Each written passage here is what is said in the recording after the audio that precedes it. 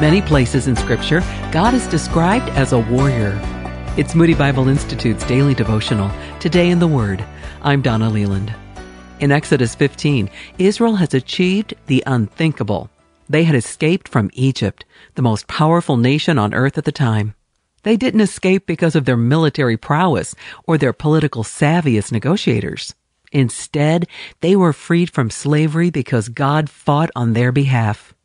After the Egyptian army drowned in the Red Sea, Moses led Israel in a hymn of praise.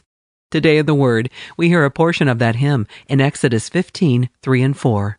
The Lord is a warrior. The Lord is his name. Pharaoh's chariots and his army he has hurled into the sea.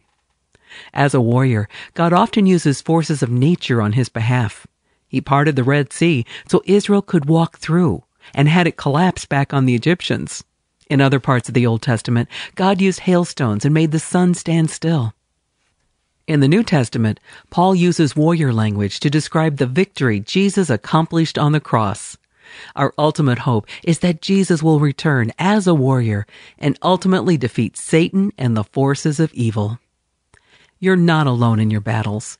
When we pray to God for help, he's powerful enough to handle any situation.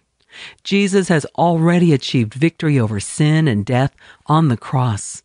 He will be with us in our trials every step of the way. Maybe you need to hear these references again. We'd love to read it for you, or you can download a copy. Go to todayintheword.org. That's todayintheword.org.